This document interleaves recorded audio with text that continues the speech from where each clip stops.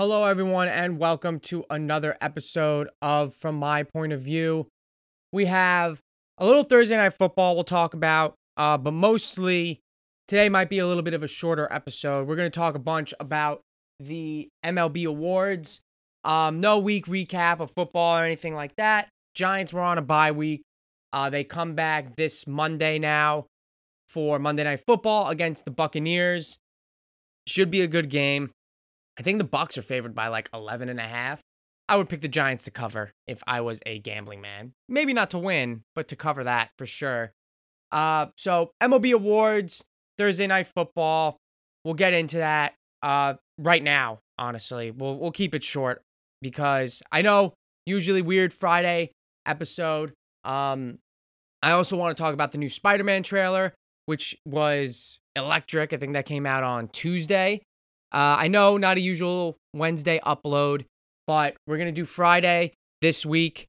And then next week, going to take off because it's Thanksgiving Eve, all that good stuff. So we'll take next week off and then be back the first week of December, which would be, so take the 24th off. So December 1st, actually. So December 1st is going to be when we come back after this episode. But let's dive right into it. Thursday Night Football. Mac Jones kind of lit it up. The Patriots shut out Matt Ryan. Only the second time in his career, I believe they said on the broadcast last night, that Matt Ryan has been shut out. He is now, I believe, 0-4 or 0-5 against the New England Patriots. That's including the Super Bowl, I believe. So has not been able to defeat Bill Belichick in a game, Matt Ryan, and he looked awful. The Patriots defense, if you had him in fantasy last night, they scored 25 plus points in fantasy. I think I play full PPR, so I think 28 points the Patriots ended with last night. Insane. They dominated the Falcons offense, who could just do a whole lot of nothing. They were missing Cordarrelle Patterson. He was out this game, so they had kind of like a platoon of Mike Davis, Wayne Gallman, and this other third stringer that they probably brought up from the practice squad. No Calvin Ridley, who of course has continued to stay away from football to get his mind right. For what it's worth, I think he's done for the season. I don't know if they've officially announced that yet, or if he's announced it yet, but I don't see him ever coming back for this season, probably not till next season, if he decides at all to continue to play football. So Kyle Pitts was pretty much the only offensive option, and the Patriots made sure that they didn't really give him a whole lot of opportunities. The Falcons made it inside the red zone a couple times. Their best chance to score, they had a 3rd and 1 and couldn't get the yard on 2 downs. They couldn't get it on 3rd and 1 and couldn't get it on 4th and 1. Turnover on downs, they come away with no points. I think Younghoe Koo missed a field goal early in the game that could have got them 3. So they had a couple opportunities to kick a couple field goals. They didn't get it. It was tough. It was tough to see. And that is, now the Falcons have went 3 straight quarters without scoring not even just scoring a touchdown, without scoring. I think dating back to that Cowboys game on Sunday, just 2 really tough games in the same week just to get absolutely throttled by your opponent. And, the Patriots putting up 25 points is not as bad as the Cowboys putting up like 40 plus, whatever it was. But at the same time, you didn't score any points. You have not scored a point in 7 consecutive quarters, and just having that from a Sunday to a Thursday, you don't even get the full week, just a couple days, and just to go out there and get your shit pushed in by the Patriots, man. I don't know. Matt Ryan, man, if the last couple weeks are any indication, and it's bizarre, too, because he played really well. The Falcons played really well against the Saints. Now, I understand that's Trevor Siemian, which is like, you do take that with a grain of salt. As commendable as Trevor Siemian's actions and play have been, where it's like you tip your cap to him, and he's kept the Saints in game. He's even won a few games as the Saints starter. It's still Trevor Siemian. He's not like gonna light you up, right? But the Falcons, that Saints defense is still really formidable. They have Alvin Kamara, right?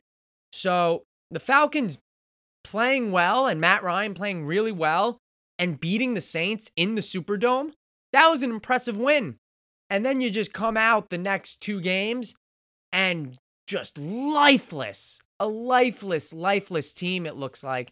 Matt Ryan, it just, though these past two games have made me really look at Matt Ryan and say, I think it might be time to hang it up, buddy.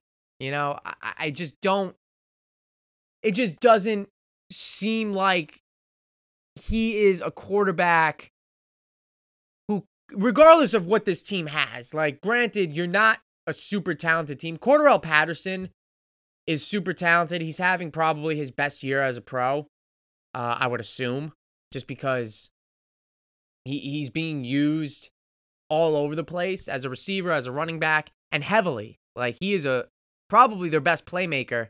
Him and Kyle Pitts. Kyle Pitts is going to be a weapon. There's no doubt about that. But Matt Ryan right now, it just, these quarterbacks are getting into their twilight years, man. I saw it happen with Eli. We're seeing it now happen with Big Ben.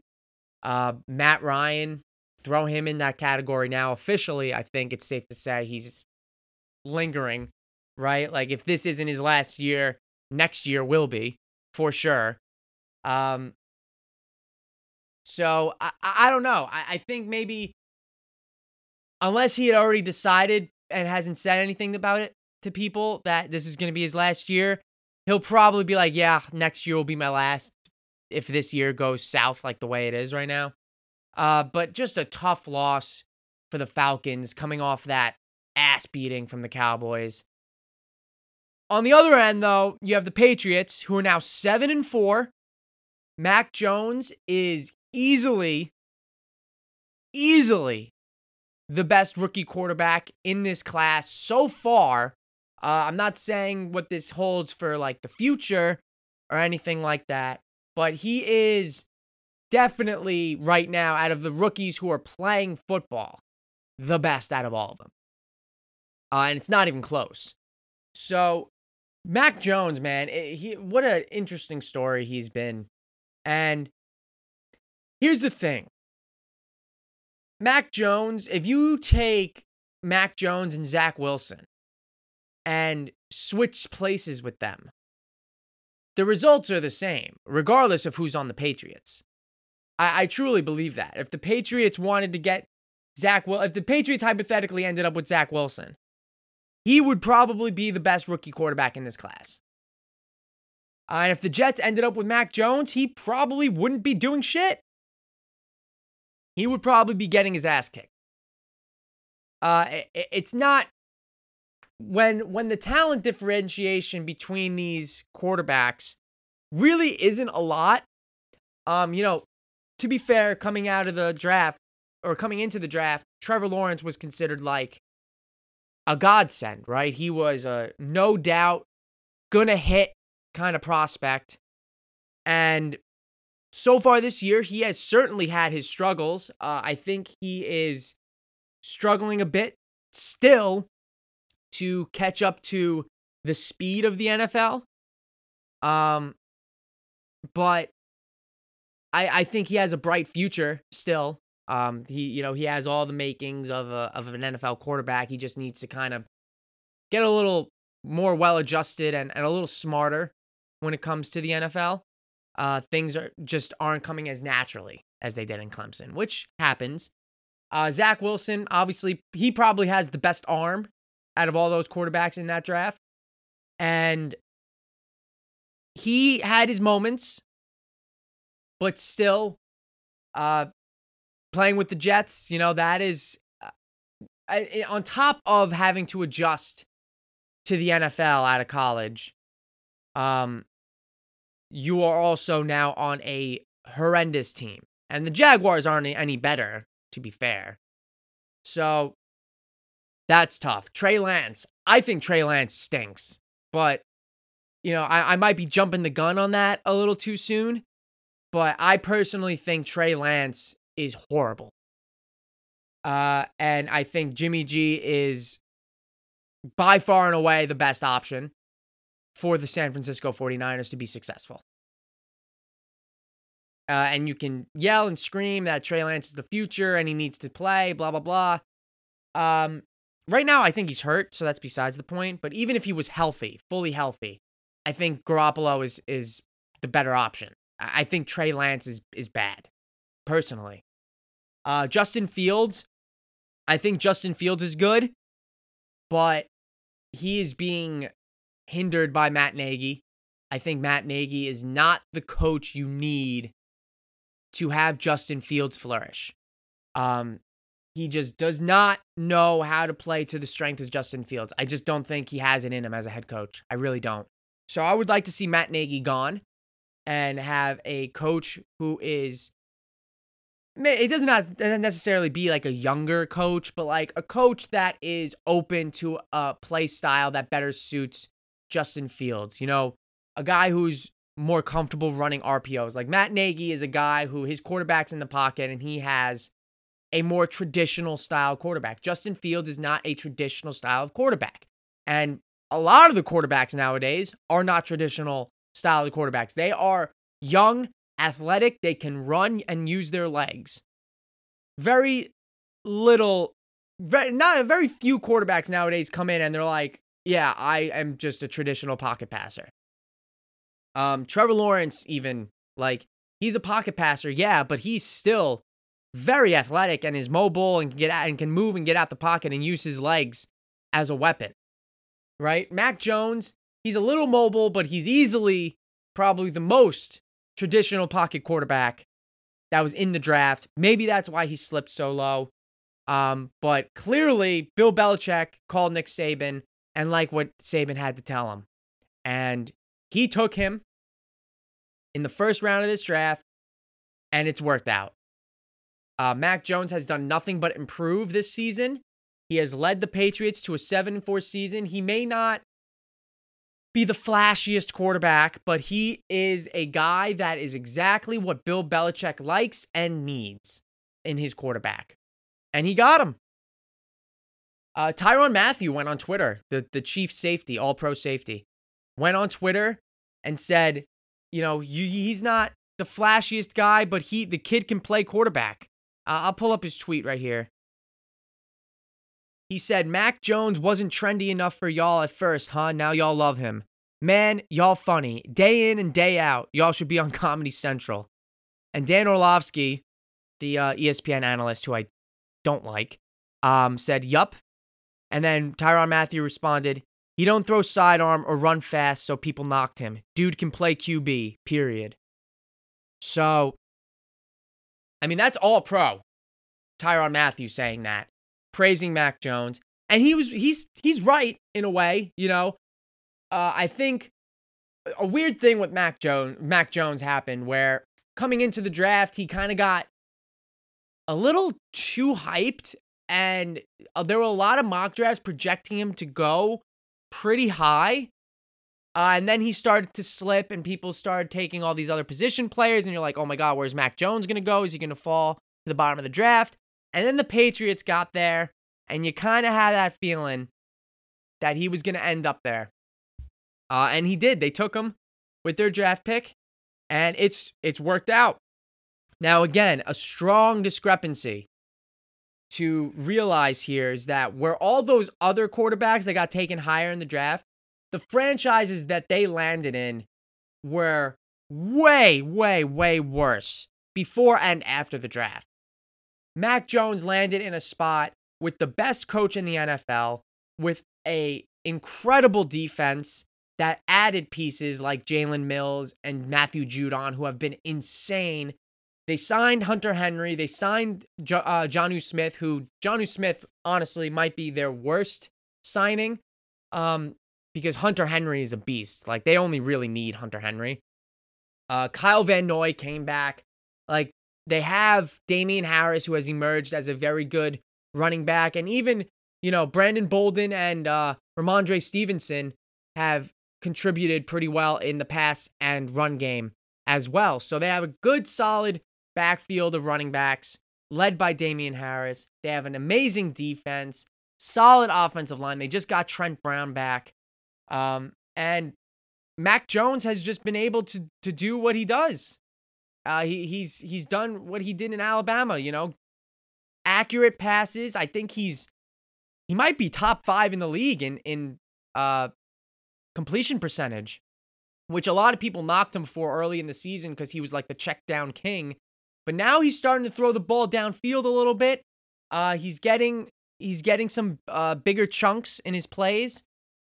And the Patriots offense has just been clicking a lot more, and their defense, like I said, has been phenomenal. So Bill Belichick as your head coach, and then Josh McDaniels, who I feel like a lot of people sleep on, but Josh McDaniels is one of the best offensive coordinators in all of football. Not a very good head coach. He's had his stints. Not a very good head coach, but an elite offensive coordinator. And the Patriots are now 7-4 after one mediocre year with Cam Newton as their quarterback, kind of trying to make their way. They finished, around 500, just below 500. They get Mac Jones, and now here they are, 7-4, with, I think they have the second wild card spot right now in the AFC.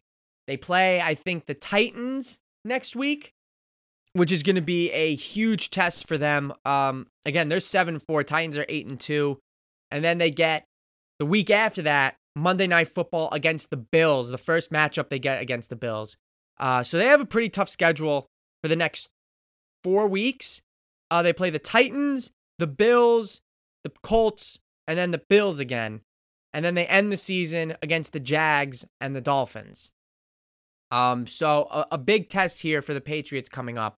If they're the real deal, or are they not up to standard with the other elite teams in the AFC? Because they're coming off a lot of good wins here, or a couple of impressive wins, I should say. The slaughtering of the Browns and then the beatdown of the Falcons. But these next 2 weeks are going to be huge for them. All right, MLB awards. Let's get into it. Manager of the Year. So, in a surprise, at least for me, for the American League Manager of the Year, it was Kevin Cash. Now, I'm only surprised about this because there's never been, at least dating back to 1983, which is what MLB.com, that's the first I can scroll back, is 1983, which I assume that's when the award started. There's never been a back-to-back Manager of the Year. There have been multiple managers that have won multiple Manager of the Year. But the only person to win back-to-back is Kevin Cash. And that surprises me for a few reasons. The other two managers that were up for Manager of the Year were Scott Servais, the Seattle Mariners manager, which he led the Mariners to a 90-72 record, their best record by far in years. They did end up missing the playoffs, unfortunately, but they were right there to the very end. And then Dusty Baker for the Astros. Now, obviously, playoffs don't play a factor. At least they have it here. One AL pennant, loss in World Series, but playoffs don't usually mean they don't get accounted for, or they're not supposed to be accounted for when voting for these kind of things. So my pick probably would have been, if I'm being unbiased, it would be probably Dusty Baker. I'm surprised Cash won. I thought he'd be in third. I would put both of those guys ahead of Kevin Cash. Again, the precedent of winning back-to-back Manager of the Years, it just doesn't happen. It's never happened. So he's the first guy to win back-to-back Managers of the Year, which is his team wasn't that much better than it was last year. Yes, they lost Tyler Glasnow really early in the year, which is a huge, that's a huge negative for them as a team. And to overcome that is certainly commendable. But it just didn't. I don't know. It just doesn't feel like he should have won. Like Kevin Cash is the guy who wins the back-to-back manager of the year for the first time ever. Really? His team wasn't, again, his team didn't improve that much. And if you're looking at it in that light, Scott Servais should have won it because he led the Mariners to a 1972 playoff. Again, they didn't win. They didn't win their division. They didn't win a wild card spot. They missed the playoffs entirely, but they were incredible. Like all season, they made an incredible push down the stretch to try and get into that last playoff spot, but the teams ahead of them were just slightly better. And even Dusty Baker, I would have put ahead. 95 and 67, he led the Astros too. They won the AL West again. And this was a guy who got hired after the sign stealing scandal, thrown into a tough circumstance, and he led the team to a good record. He led them all the way to a ALCS and then back to the World Series the next year. He's the oldest manager in the game. And he was given a tough task. And I mean, he made do. Like Dusty Baker is a great manager, man. So I am surprised that Kevin Cash was the guy to come away with this award, truthfully. The one I'm not surprised about, the NL Manager of the Year, not surprised at all that it is Gabe Kapler for the San Francisco Giants. I mean, by far and away, the easy favorite for NL Manager of the Year. The Giants come into this year expected to be the third best team in their division, probably missed the playoffs, and they win a whopping MLB best 107 games. They win the NL West. Unfortunately, they lose to the Dodgers in the playoffs, so they don't get to the World Series or anything like that. But again, playoffs doesn't matter. I'm just talking in general. But, you know, they were expected to be behind the Dodgers, behind the Padres, and floating in that middle area, maybe compete for a wild card spot. And they come in and just, they never fell off. Like they got off to a hot start and they just never stopped. And this team was incredible from start to finish. They were battling the Dodgers all year and came out on top of the NL West. Again, they ended up losing to the Dodgers in the playoffs. But an incredible regular season for the Giants. I want to say maybe the most wins they've ever had in franchise history. And unlike the AL, where there's never been a back-to-back AL manager of the year, there has been a back-to-back. One time, there was a back-to-back NL manager of the year, and it was Bobby Cox in 04-05 with Atlanta. So that it's been done before in the NL just once. But in the AL, first time with Kevin Cash. Again, not surprised by this pick with Gabe Kapler. Obvious choice in this regard. AL Manager of the Year, I probably wouldn't have voted for Kevin Cash, but maybe that's why I don't get a vote. Rookies of the Year. The AL Rookie of the Year. Truthfully, I forgot this guy was a rookie. Technically, he had his rookie status. But just because he played so well last year and into the playoffs, he lit up the playoffs for the Rays. Randy Arozarena, a name that everyone knew coming into this season. He had an incredible playoff run going into the World Series last year, and I had just forgotten that he was technically a rookie. He's a bit older, I think, Randy Arozarena. Like, he's not some super young hotshot player that's bursting onto the scene, right? He's been around. He was with the Cardinals organization. Yeah, he's 26 years old, so he would, I mean, if he was younger, he had started playing years ago, this would technically be, I guess, the prime of his career, which you could still consider to be the prime of his career, but eligibility-wise, he was a rookie this year, so he was probably the favorite to win AL Rookie of the Year coming into this year, and he ended up winning it anyway.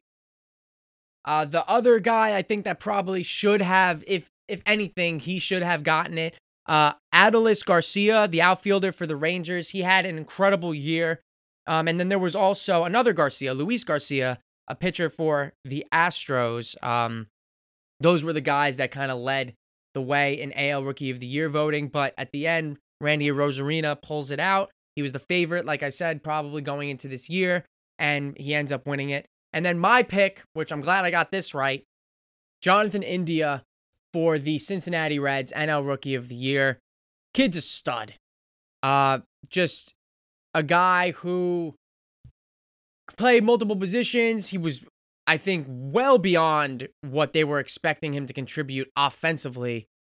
He led all Major League rookies in on-base percentage, doubles, walks, runs scored, games played, and had an OPS of 835. So he was a stud. And on top of all of that, he's a plus defender. He's a very good second baseman. I think he played third base at Florida, and I think they drafted him as a third baseman and probably just converted him to a second baseman, which, I mean, for someone like him, not that difficult. He was actually he's usually, if you look at him, it's like, all right, well, he's a middle infielder. For him to be playing third base as they drafted him was a bit peculiar. But Jonathan India, I think, was the runaway NL Rookie of the Year. Trevor Rogers probably would have been, I think he came in second, and he would have been my second choice as well. The pitcher for the Marlins. He had an outstanding year for them. Shout out to the Marlins, though. They got a lot of really good, young, talented players on that roster right now. And they're becoming I think they're going to become a very popular place soon, and a team that's going to be competing very, very, very soon. Cy Young Award winners, I don't think there was really any doubt here. Garrett Cole in the AL didn't have, I'm talking from my perspective, he didn't have a good end of the year. He just didn't. I think any shot he had of winning the Cy Young went away. It came and went with his poor outings in September. So Robbie Ray for the Toronto Blue Jays wins the AL Cy Young Award.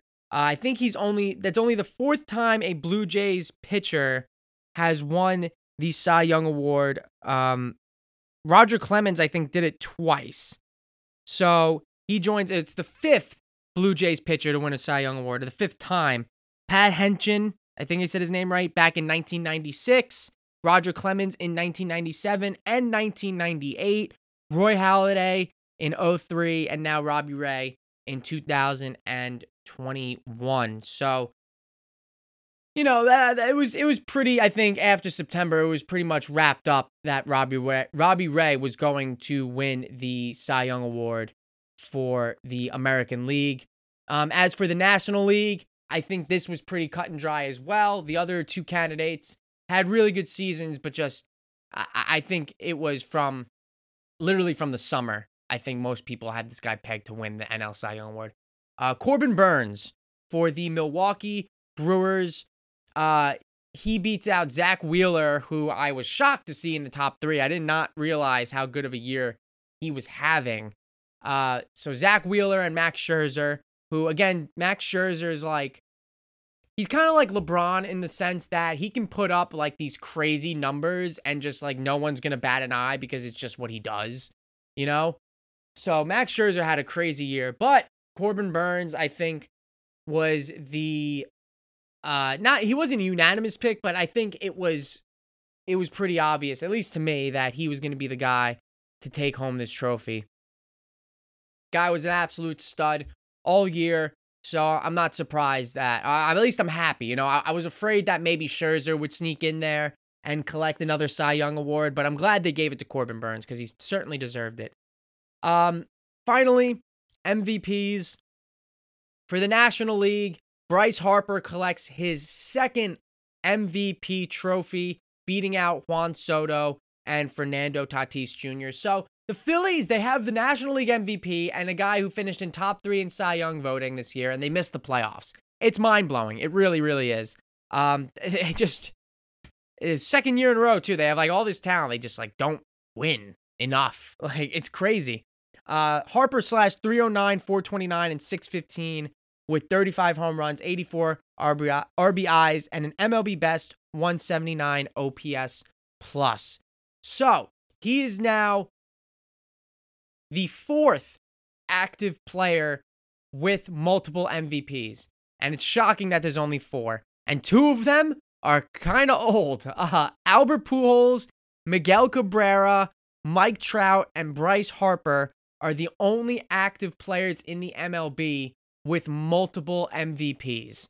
So that's a pretty impressive list, considering within the next year or two, assuming no one who has won a MVP already wins an MVP again. These guys, Mike Trout and Bryce Harper, are going to be the only ones to have won an MVP multiple times. So I thought that was pretty insane. As for the AL MVP, it was a unanimous pick. Shohei Ohtani for the Angels ended up winning the MVP award. I might be a little salty, but I think I probably would have went with Vladimir Guerrero Jr. But Ohtani, I get like that pitching, what he does with the pitching, and being like a serviceable starting pitcher, like it puts him over the top, man. And it's just, do I ever think he's ever going to win another MVP? No, I don't think he'll ever he probably will never win another MVP. And that's probably because it's going to be hard for him to stay healthy. What did I say in the beginning of the year on this podcast? I said Ohtani needs to stay healthy. And I said the Angels need to make a decision. Have him hit in the lineup every day or just be a starting pitcher. Like, they had to axe one of the two because he couldn't stay healthy. And what happened this year? He stayed healthy. He happened to do both. He proved me wrong on that front. He did both. And he did both really well. And it got him an MVP. Did it win the Angels any more games? I don't know. I don't know because the Angels stink. So, like, they didn't have Trout for the entire year. Rendon was hurt a bunch. It wasn't good. It wasn't a good year for the Angels. They went out and signed Noah Syndergaard, by the way, for a one-year deal worth $21 million. He rejected the Mets qualifying offer. So, they're trying to bolster their pitching staff here. We'll see how they do next year, but I mean, Ohtani's only the 11th unanimous AL MVP in the history of baseball. Hank Greenberg in 1935, Al Rosen in 1953, Mickey Mantle in 56, Frank Robinson in 66. Denny McLain is the only name I don't know on here. In 68, Reggie Jackson in 73, Canseco in 88, Frank Thomas in 93, Griffey in 97, Trout in 2014, and now Shohei Ohtani. So the last two unanimous AL MVPs have both been Angels, and they have nothing to show for it in terms of like championships or even playoff appearances. I think Mike Trout has played in like one playoff series his entire career. It's pathetic. But that's another rant for another day. Shohei Ohtani, unanimous MVP. Congratulations to him. Vladimir Guerrero Jr. finishes in a strong second place. Not the last time I think we'll see Vladimir Guerrero Jr. up there in terms of AL MVP rankings or MVP in general. Who knows if he goes to the NL at some point. But yeah, he had a phenomenal year, Guerrero, and I think if Ohtani was just strictly a hitter, Guerrero would have blown him out of the water. He might have been a unanimous MVP, but the fact that he does the pitching on top of it and he can throw like 100 miles an hour and throw these nasty sliders and pitch effectively. You know, it's not like he's an ace number one starter, but he is a guy that he had a 3.18 ERA, 156 strikeouts. That's pretty fucking good. So his 46 home runs were good for third in the entire MLB. He had 8 triples, which was tied for the league lead, 26 stolen bases, 100 RBIs. Like I said, if he was just strictly a hitter, he would be sensational. And the fact that he does the above average pitching is, you know, that gets him the MVP. So that is your MLB awards wrapped up. Not much news on the Yankee front. They did hire Luis Rojas as their new third base coach. So he goes from the Mets to the Yankees. And the Mets also hire their new GM. He's an ex-Angels GM.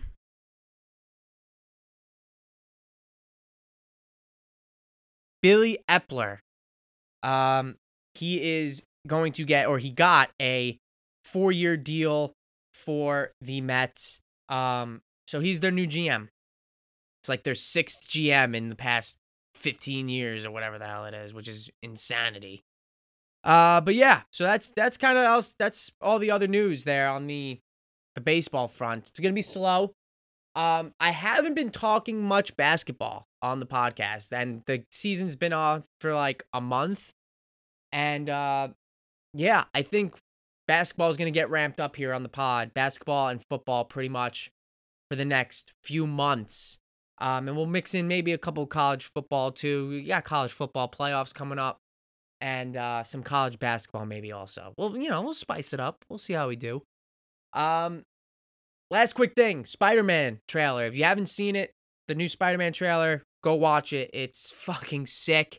They did pretty much everything but confirm that Tobey Maguire and Andrew Garfield are in the movie, so I am super excited about that. The nostalgia is going to be unbelievable. I'm probably going to cry at some point. So I'm super excited for that. December 17th. I got it marked. Got it marked on the calendar, baby. So I'm super happy for that. Week 11, Giants playing the Bucks on Monday night, and the Jets are going against the Dolphins. You got Bills Colts in the 1 o'clock slot. That should be pretty good. Packers Vikings in the 1 o'clock slot. Bengals Raiders, honestly, should be a pretty good game in the 4 o'clock slot. The 4:25 games, 2 of them. Cowboys Chiefs, Cardinals Seahawks, both should be good. Nightcap is Steelers Chargers. So some good the late slot games, the 4 late slot games are all interesting matchups and should be very good games. And then, of course, again, Monday night is the Giants and Buccaneers. So that'll do it for this episode from my point of view. Thank you all for listening. Remember, next week, we got the late episode this week, but next week, no episode at all. Have a safe Thanksgiving Eve, a fun one, and have a nice Thanksgiving with your families and all that. So no podcast next week. We'll be back December 1st. So thank you all for listening, and I will talk to you all in December.